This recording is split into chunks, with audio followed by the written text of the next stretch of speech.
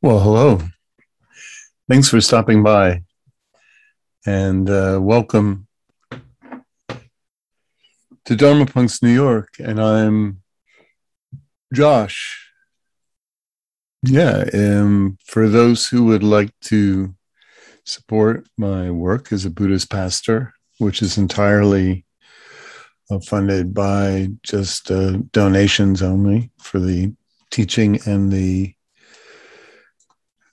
counseling, is you can Venmo Dharma Punks with an X NYC, and or the PayPal button is on the dharmapunksnyc.com site, as well as the podcast site.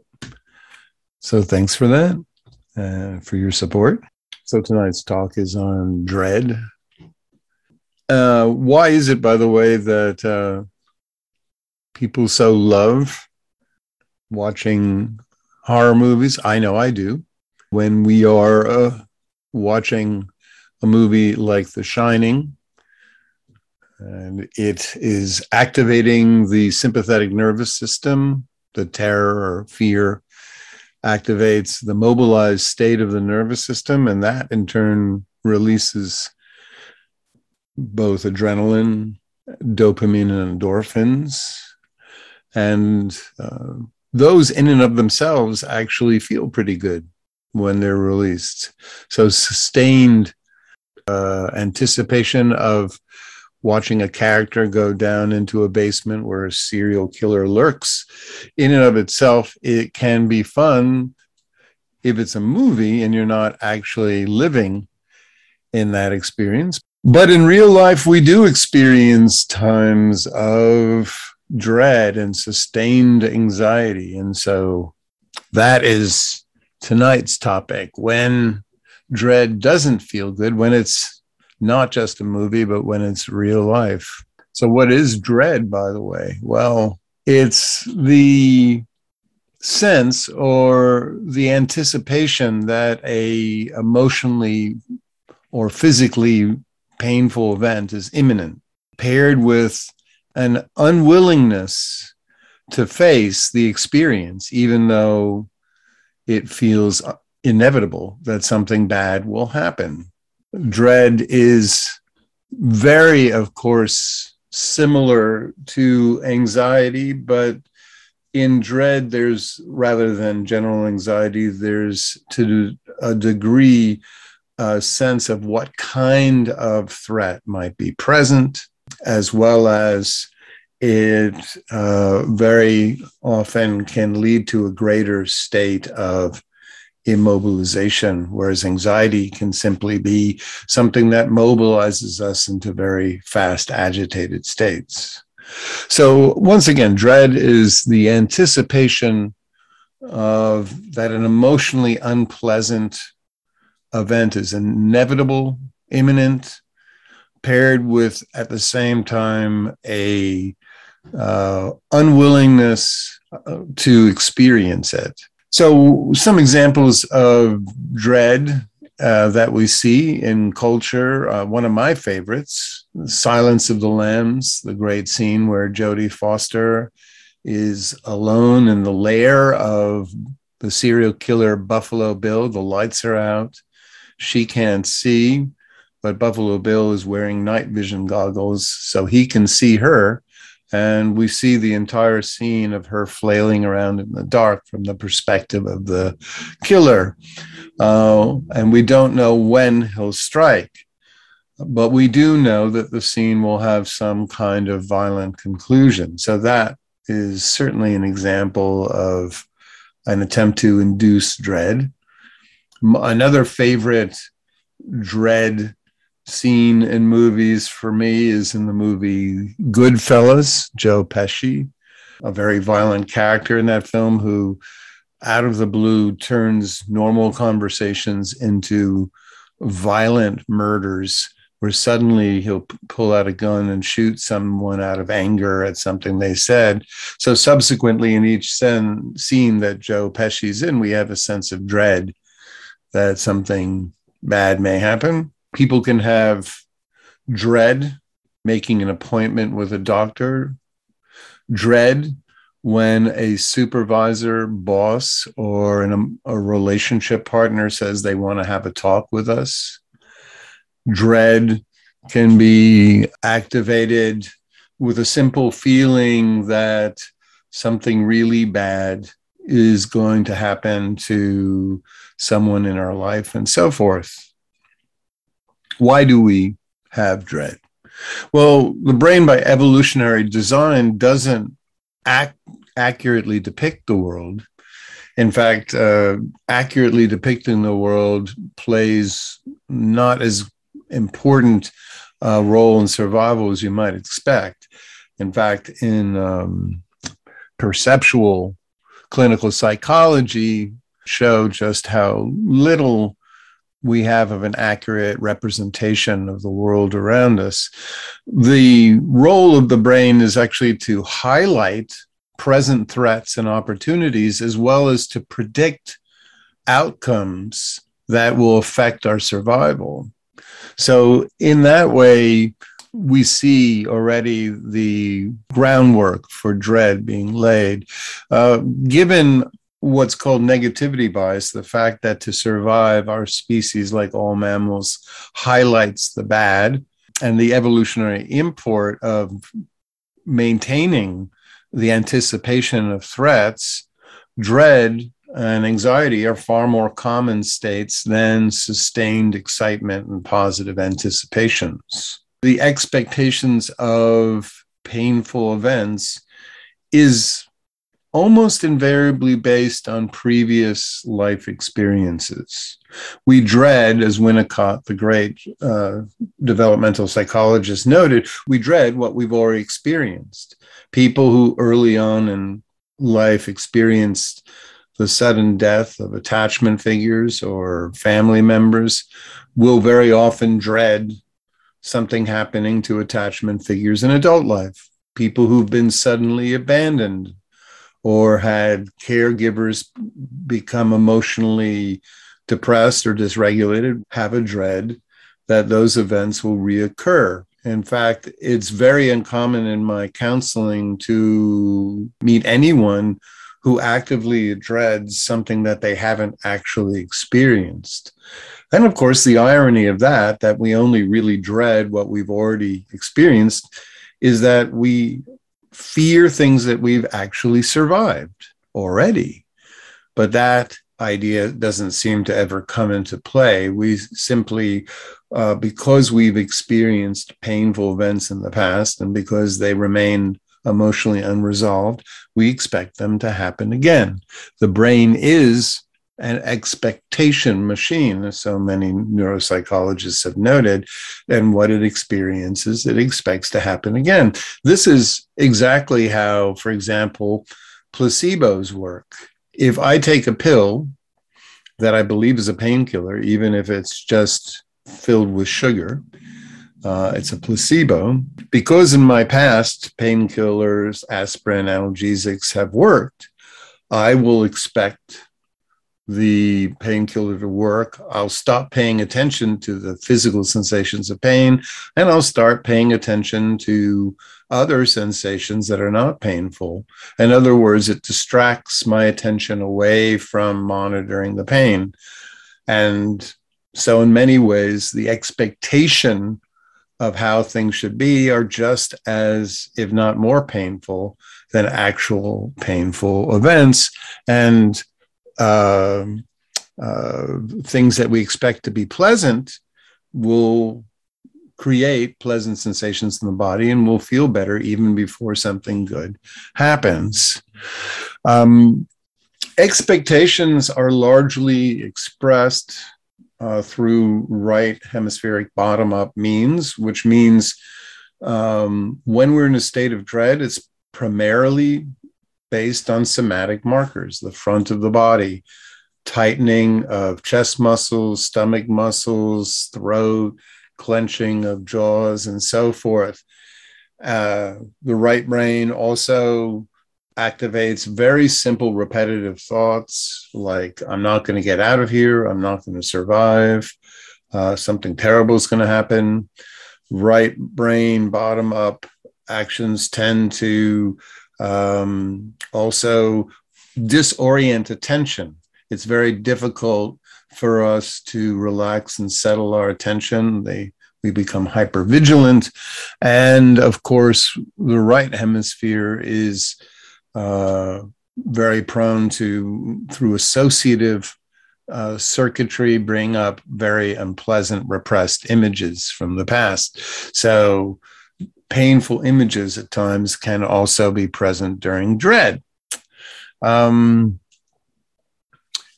addition to being an expectation machine, the brain, so whatever we expect, the brain will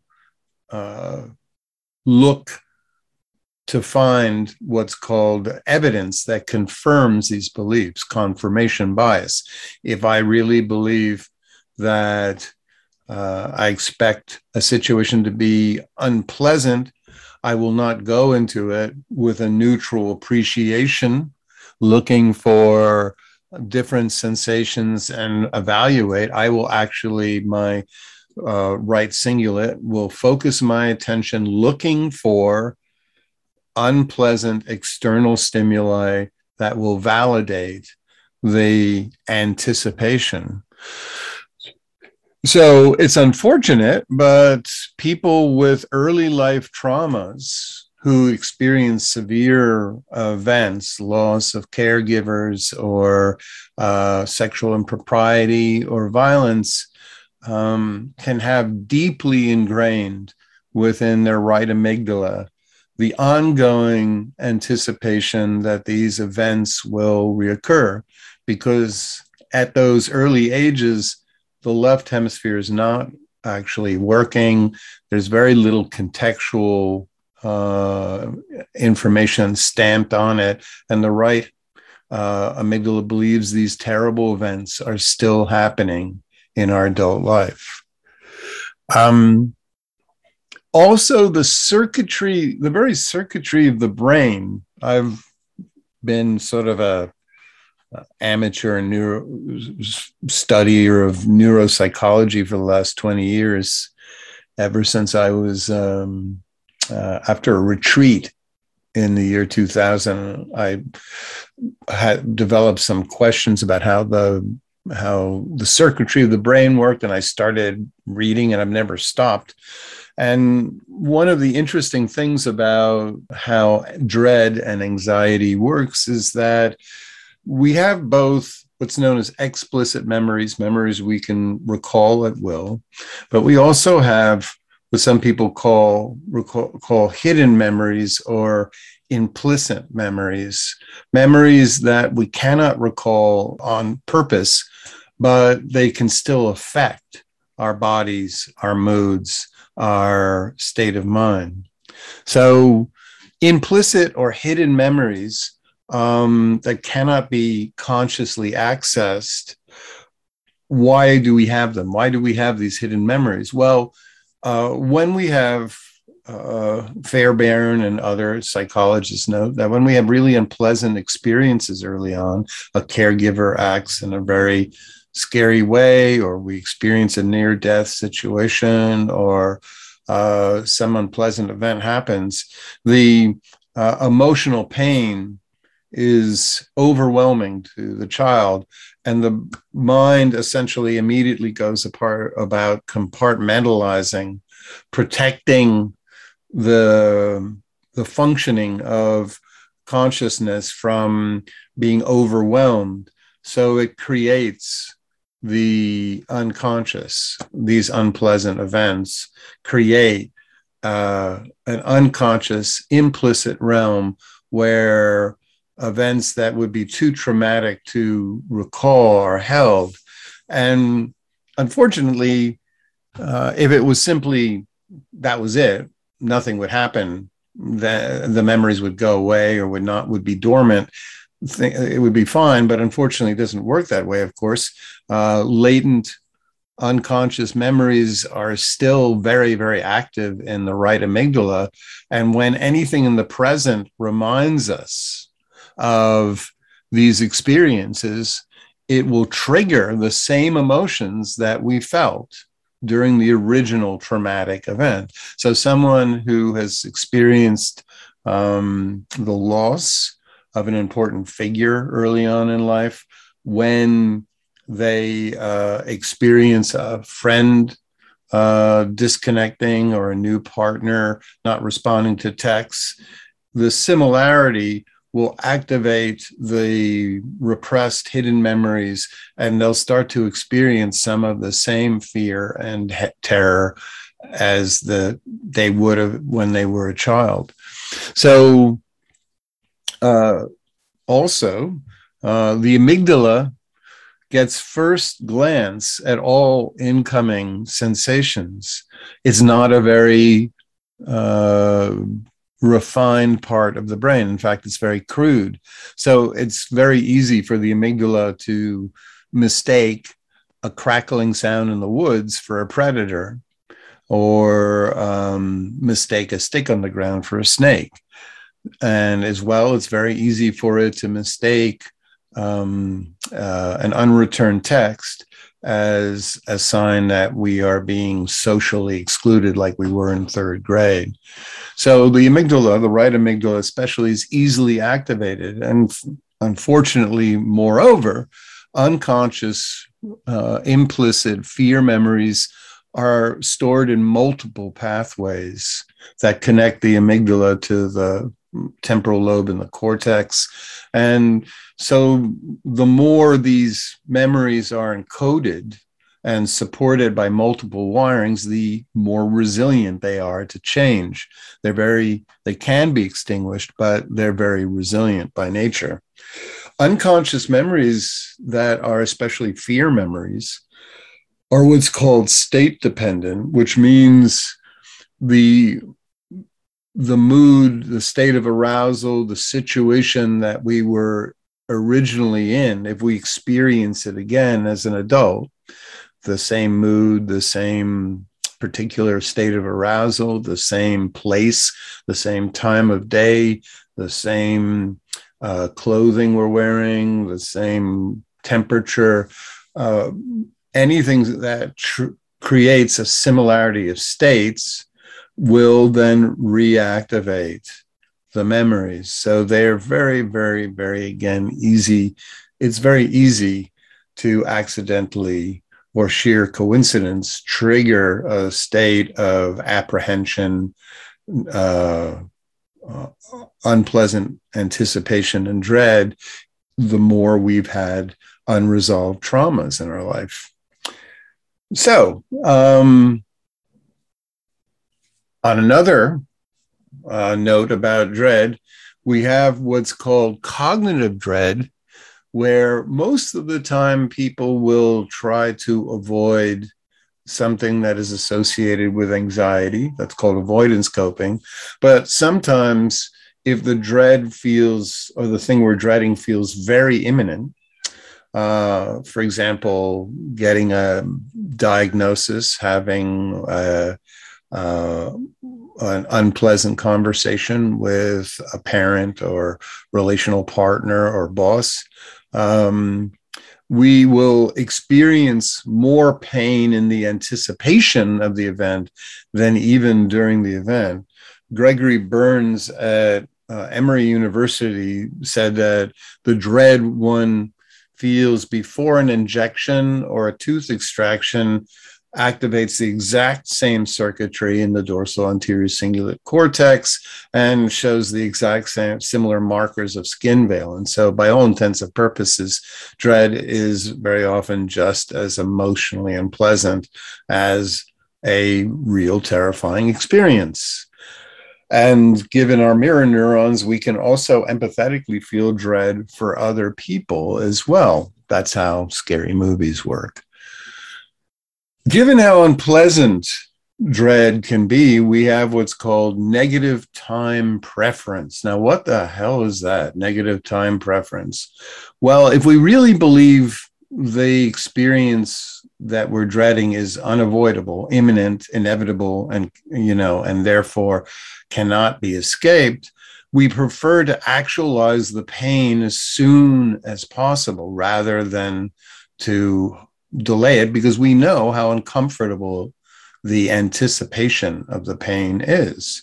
In trials, people who anticipated a painful event of a mild shock will the vast majority of the time move the shock as soon as possible to get it over with, rather than postpone it for 5 minutes to prepare themselves. They'll just say, damn it, I'll just give me the shock now. I don't want to sit around waiting for it. And 28% of the time, people find dread to be so intolerable that they say, look, you can give me a shock that's far worse if you give it to me now, rather than waiting 5 minutes for me to get a shock that I don't know how it's going to feel. So even knowing we're going to get a worse shock, we'll still choose it if it moves it forward in time. That's the degree to which we find dread, the active state of not knowing when an unpleasant event will occur, is.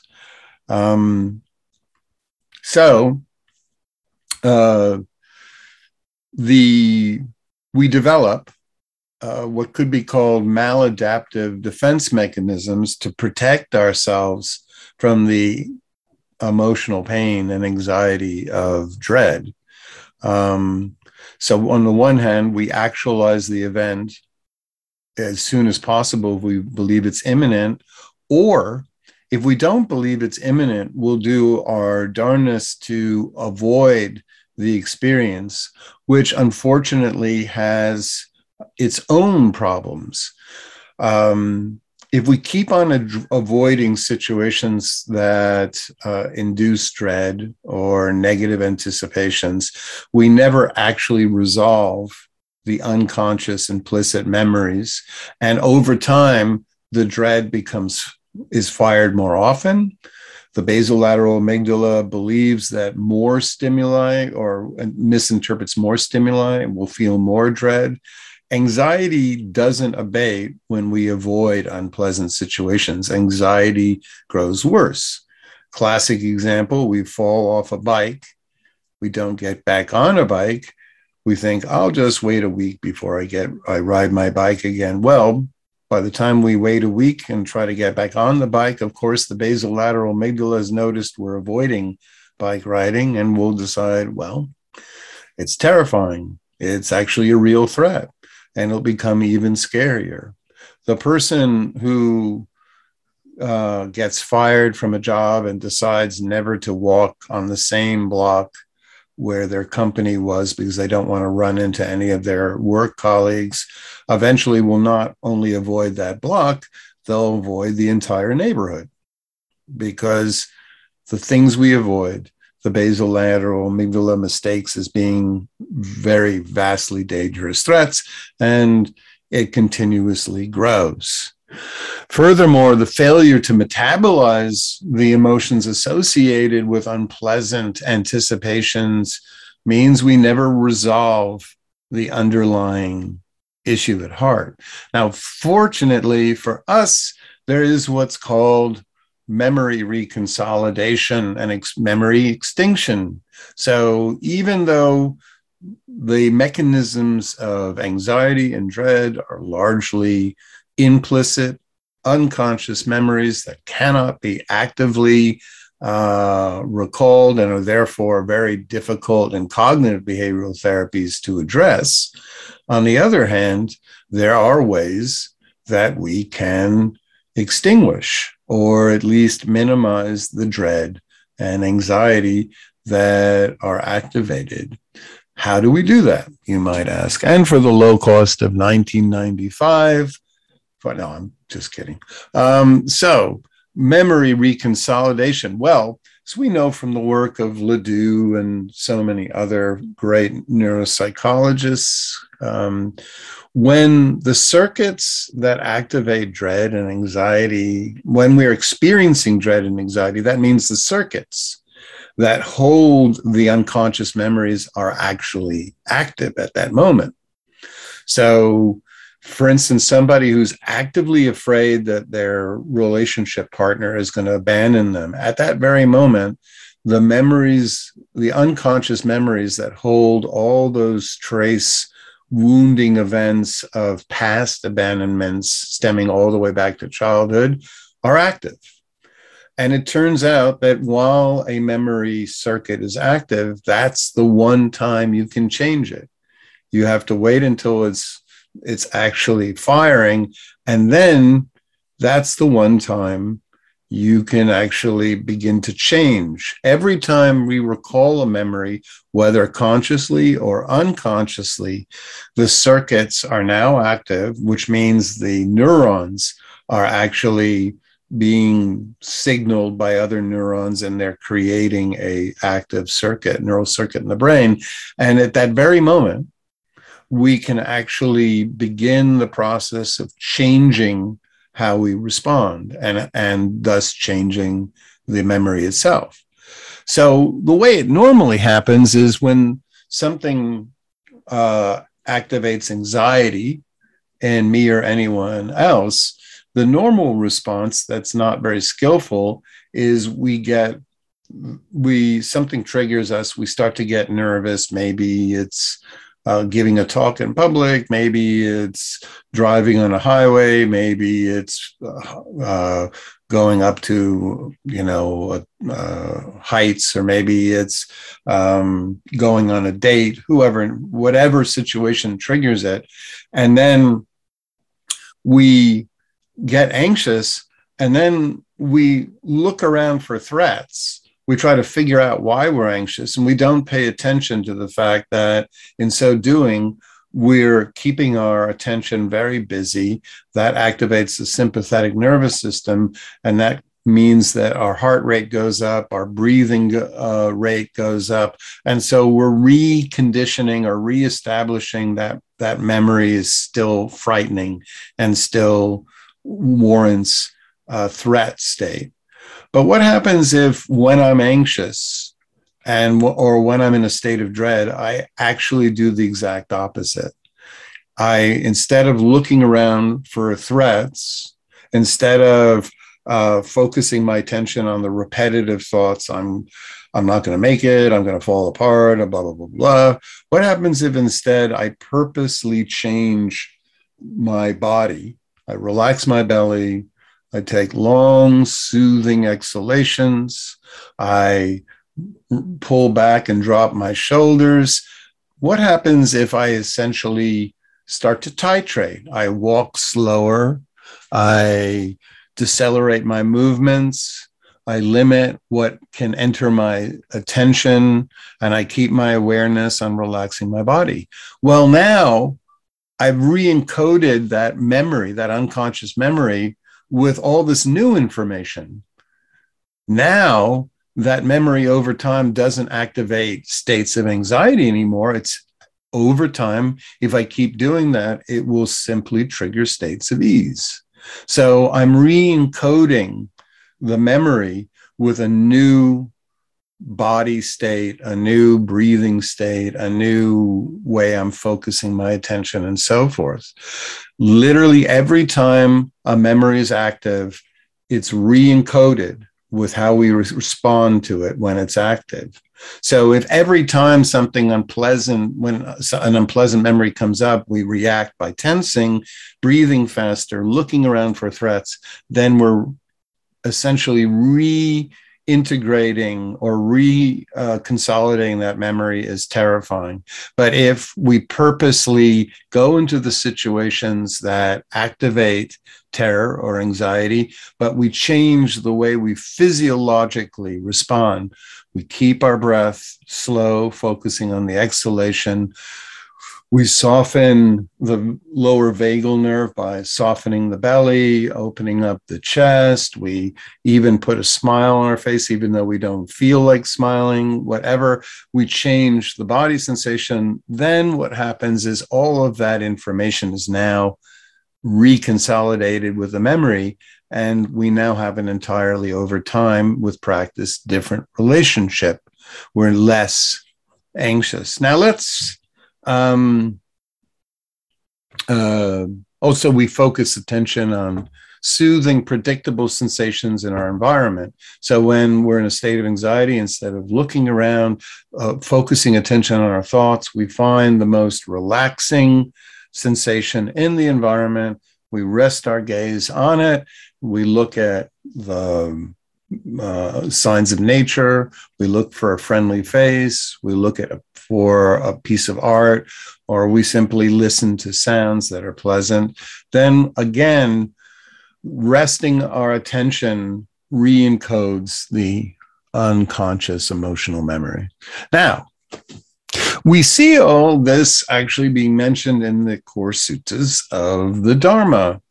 In fact, there's a wonderful sutta by the, of course, teachings of the Buddha called the Bhaya Bhairava, which is the dread sutta. Some people translate it as the fear and terror, but it's also translated as the dread sutta. And the Buddha talks about how much dread he would experience when he would go off and practice alone in the forests where there would be predators, where he would be alone, subject to bandits and all kinds of difficult situations. I'm just going to read a little bit of the sutta, which is actually very long, but we're just going to focus on the Buddha's solutions, and we'll see how similar they are to fear extinction.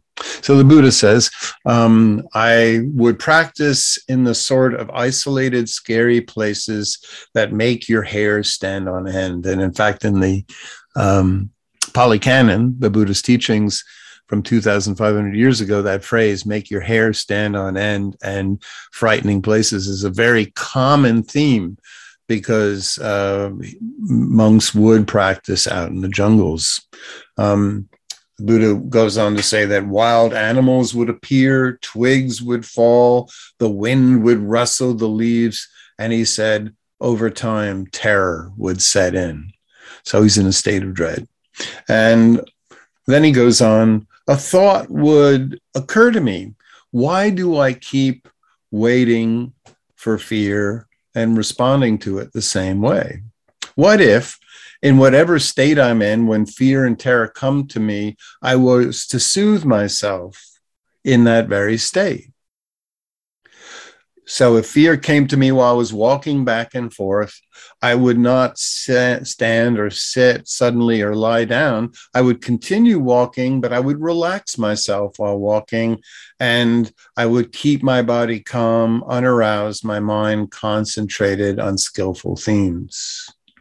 So the Buddha is showing us that rather than avoiding fear, what we do is we stay in whatever state, but then when the fear arises, then we change the body state by calming, soothing, breathing slowly, exhalation focus, softening the belly, etc. And then we extinguish the fear by additionally reorienting to safety cues. The Buddha continues, my thoughts would be focused, directed towards skillful themes, such as karma.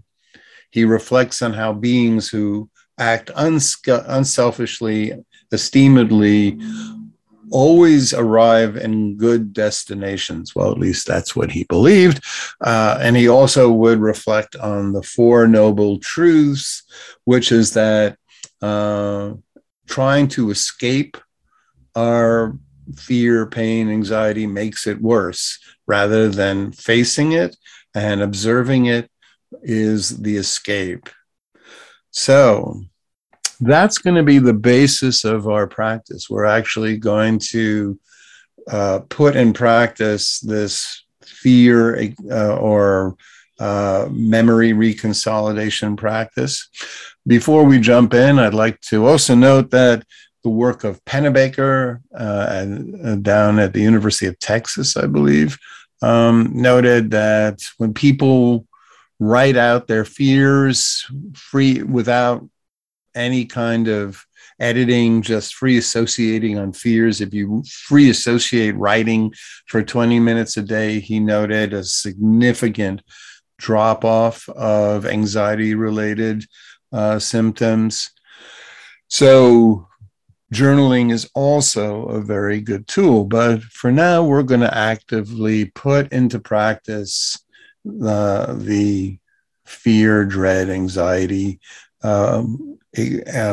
unconscious memory extinction practices. So thank you for listening, and find a very comfortable seated position, remembering that the goal is to find a nice balance between states of ease, but also maintaining enough alertness or awake state of awakeness that we won't drift off. So closing our eyes, I'm going to take a sip of water so I can go. Closing our eyes and reeling our attention back towards a state of awareness where we are cognizant of what's going on internally.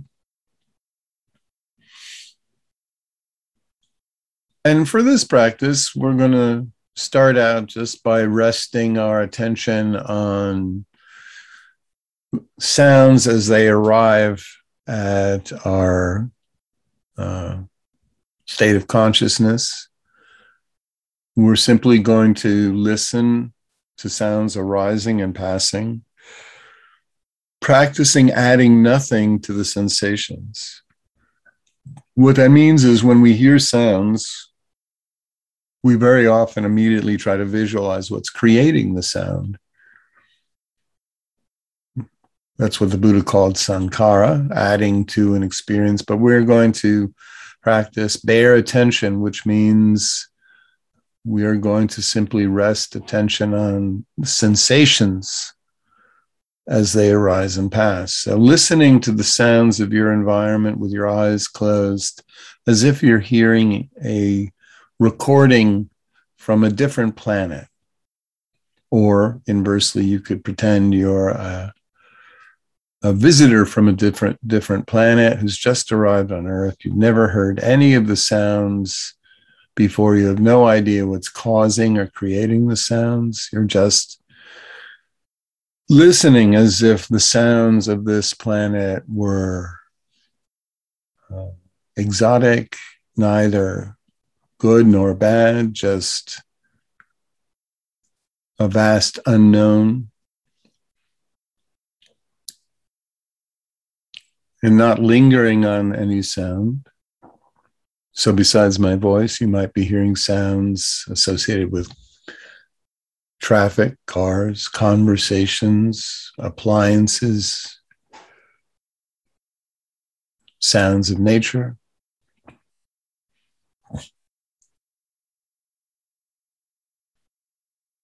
And just keep bringing your attention, or resting your attention, I should say, on sounds without adding any opinions, any views, any sense that this is a good sound or a bad sound, without any what we call aversion. In Buddhism, any desire to get rid of certain sounds, without clinging, without wanting other sounds to continue. And we'll just sit for a little while, just practicing keeping our awareness on sounds arising and passing. And if your attention begins to get lost in thought, no worries. This is a practice. So we're simply practicing, we're not trying to be perfect. We're simply practicing how to bring our attention back without adding any stress or self-judgment.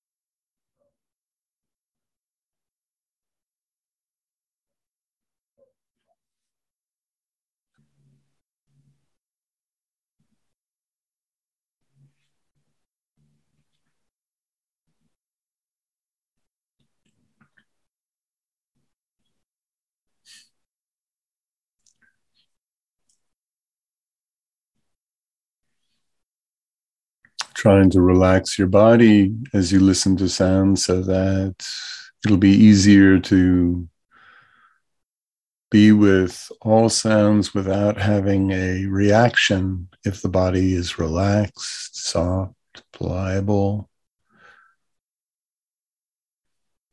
No clenching of the jaw. Relax the micro muscles in the eyes, around the eyes. Opening up the chest by relaxing the shoulders.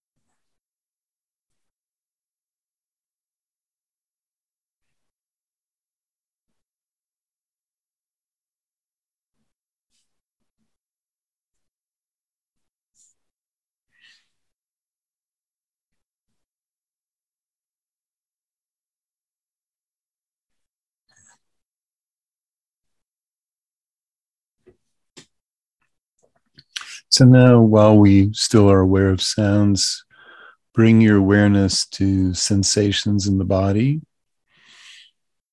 whether the breath or just energy moving through the body or sensations of comfort, discomfort, twinges, slight muscle spasms, or all the non-volitional events of the body, feelings of lightness or heaviness, and bring the same quality of attention, non-judgmental, curious, not clinging or averse, that you brought to sounds, to now the body. Think of your body as a vast night sky of sensations like stars.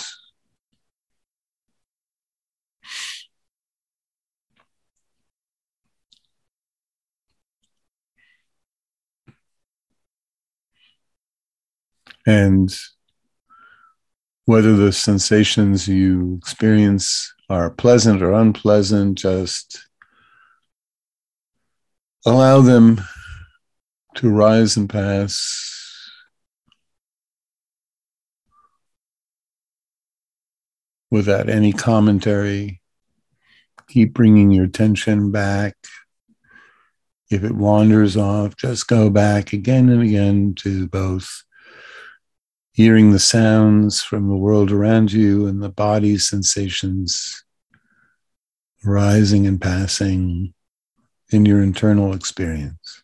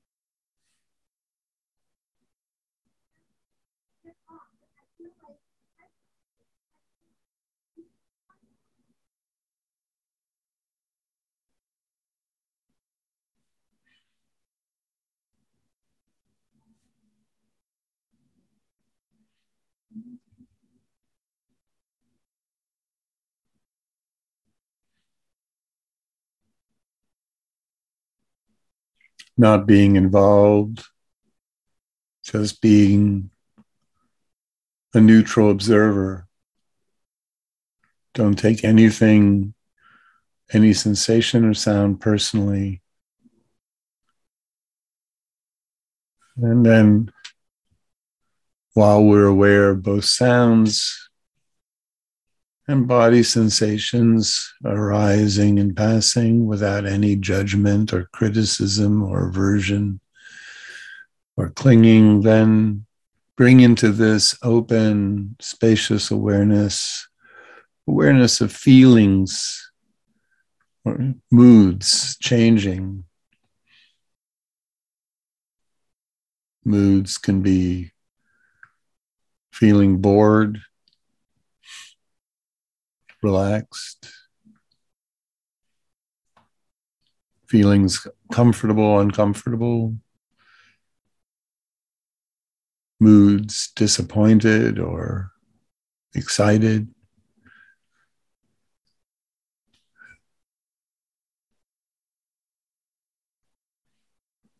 Shifting states of attention, attention becoming heavy, tired, or alert suddenly and jumping about.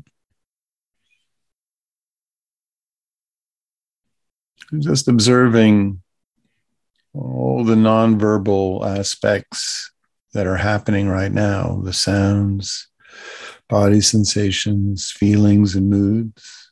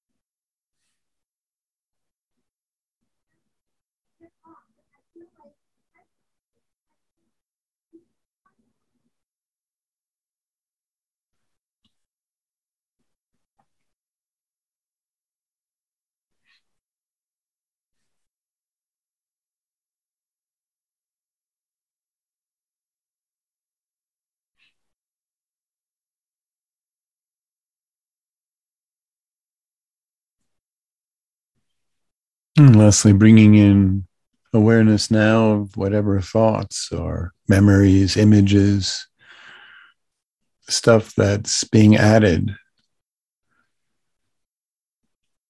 So rather than identifying with the thoughts and climbing into them and losing awareness of the sounds, the body sensations, and the feelings and moods, just thoughts are just one more different kinds of clouds floating through the mind, which is a vast sky.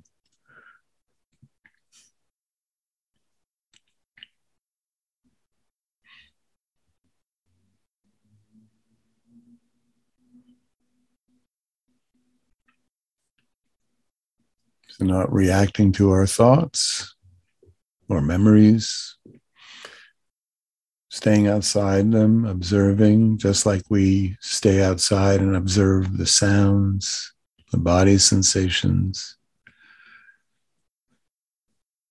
feelings and moods.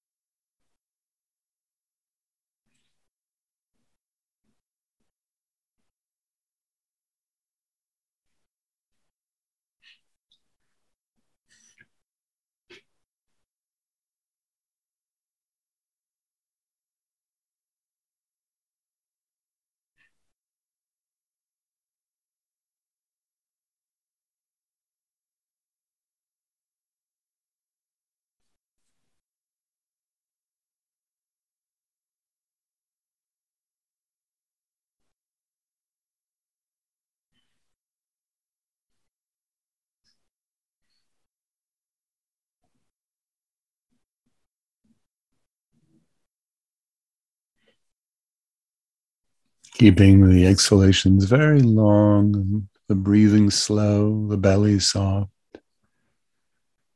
so that when the body is relaxed, it's easier not to react to anything that's happening presently. Then allow all the sounds, body sensations, and feelings to slightly dim or shift into the background of the stage of awareness. What I'd like you to do is bring to mind some situation or uh, interpersonal event or something in your life that has a tendency or pattern of activating anxiety, fear, dread. Could be a dread of losing one's job, relationship, disappointing a family member.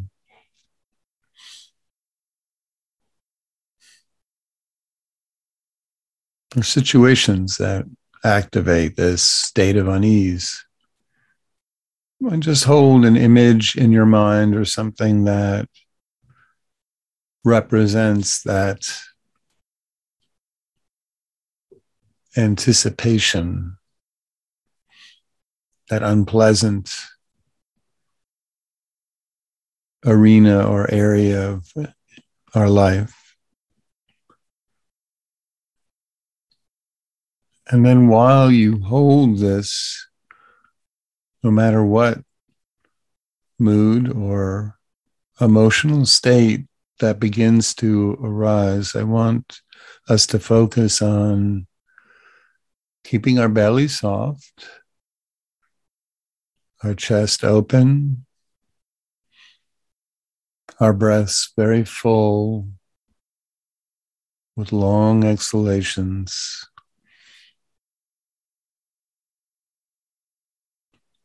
And if it doesn't feel too difficult, unforced, relaxed, Mona Lisa-like smile. So we're changing the way our body responds to this troubling topic in our life. Just changing, re-encoding, reconsolidating the memory by changing how the body responds.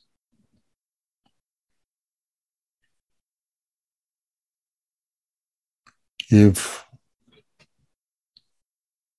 you notice the theme isn't activating any emotions, try another theme, another fear. And while you hold it, just keep a very relaxed belly, soft belly, long exhalations, a smile. You can make the image smaller in your mind if that's helpful. If at times it becomes too unpleasant, focus your attention on something in your environment that's relaxing and soothing.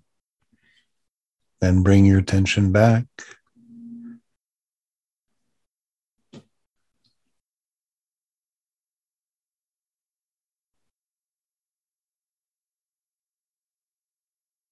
Changing the way the body responds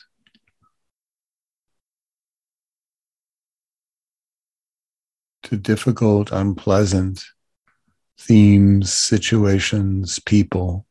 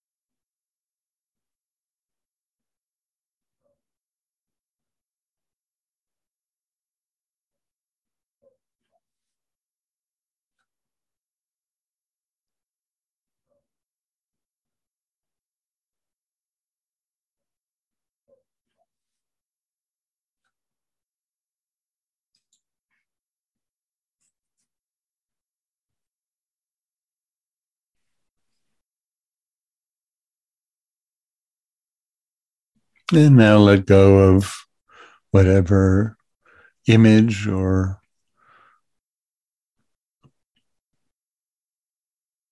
theme was we were using to practice with, and then just bring back attention to the most pleasant sensations in your immediate experience, whether it's a body sensation or a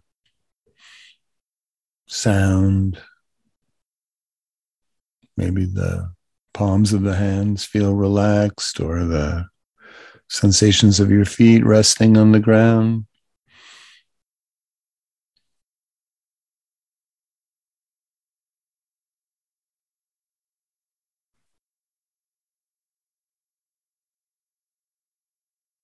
And we'll just conclude by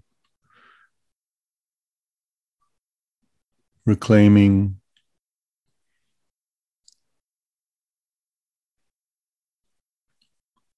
just the present state of mind.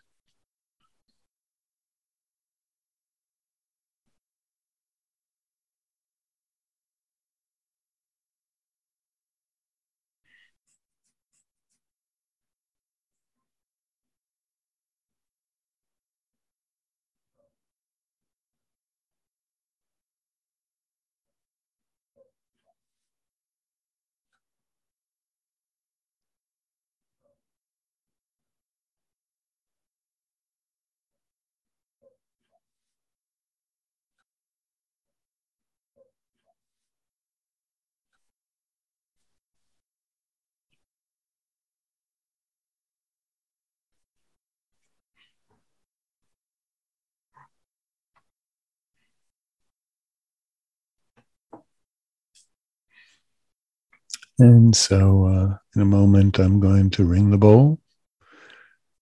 And whenever you feel like it, just take your time, open your eyes slowly,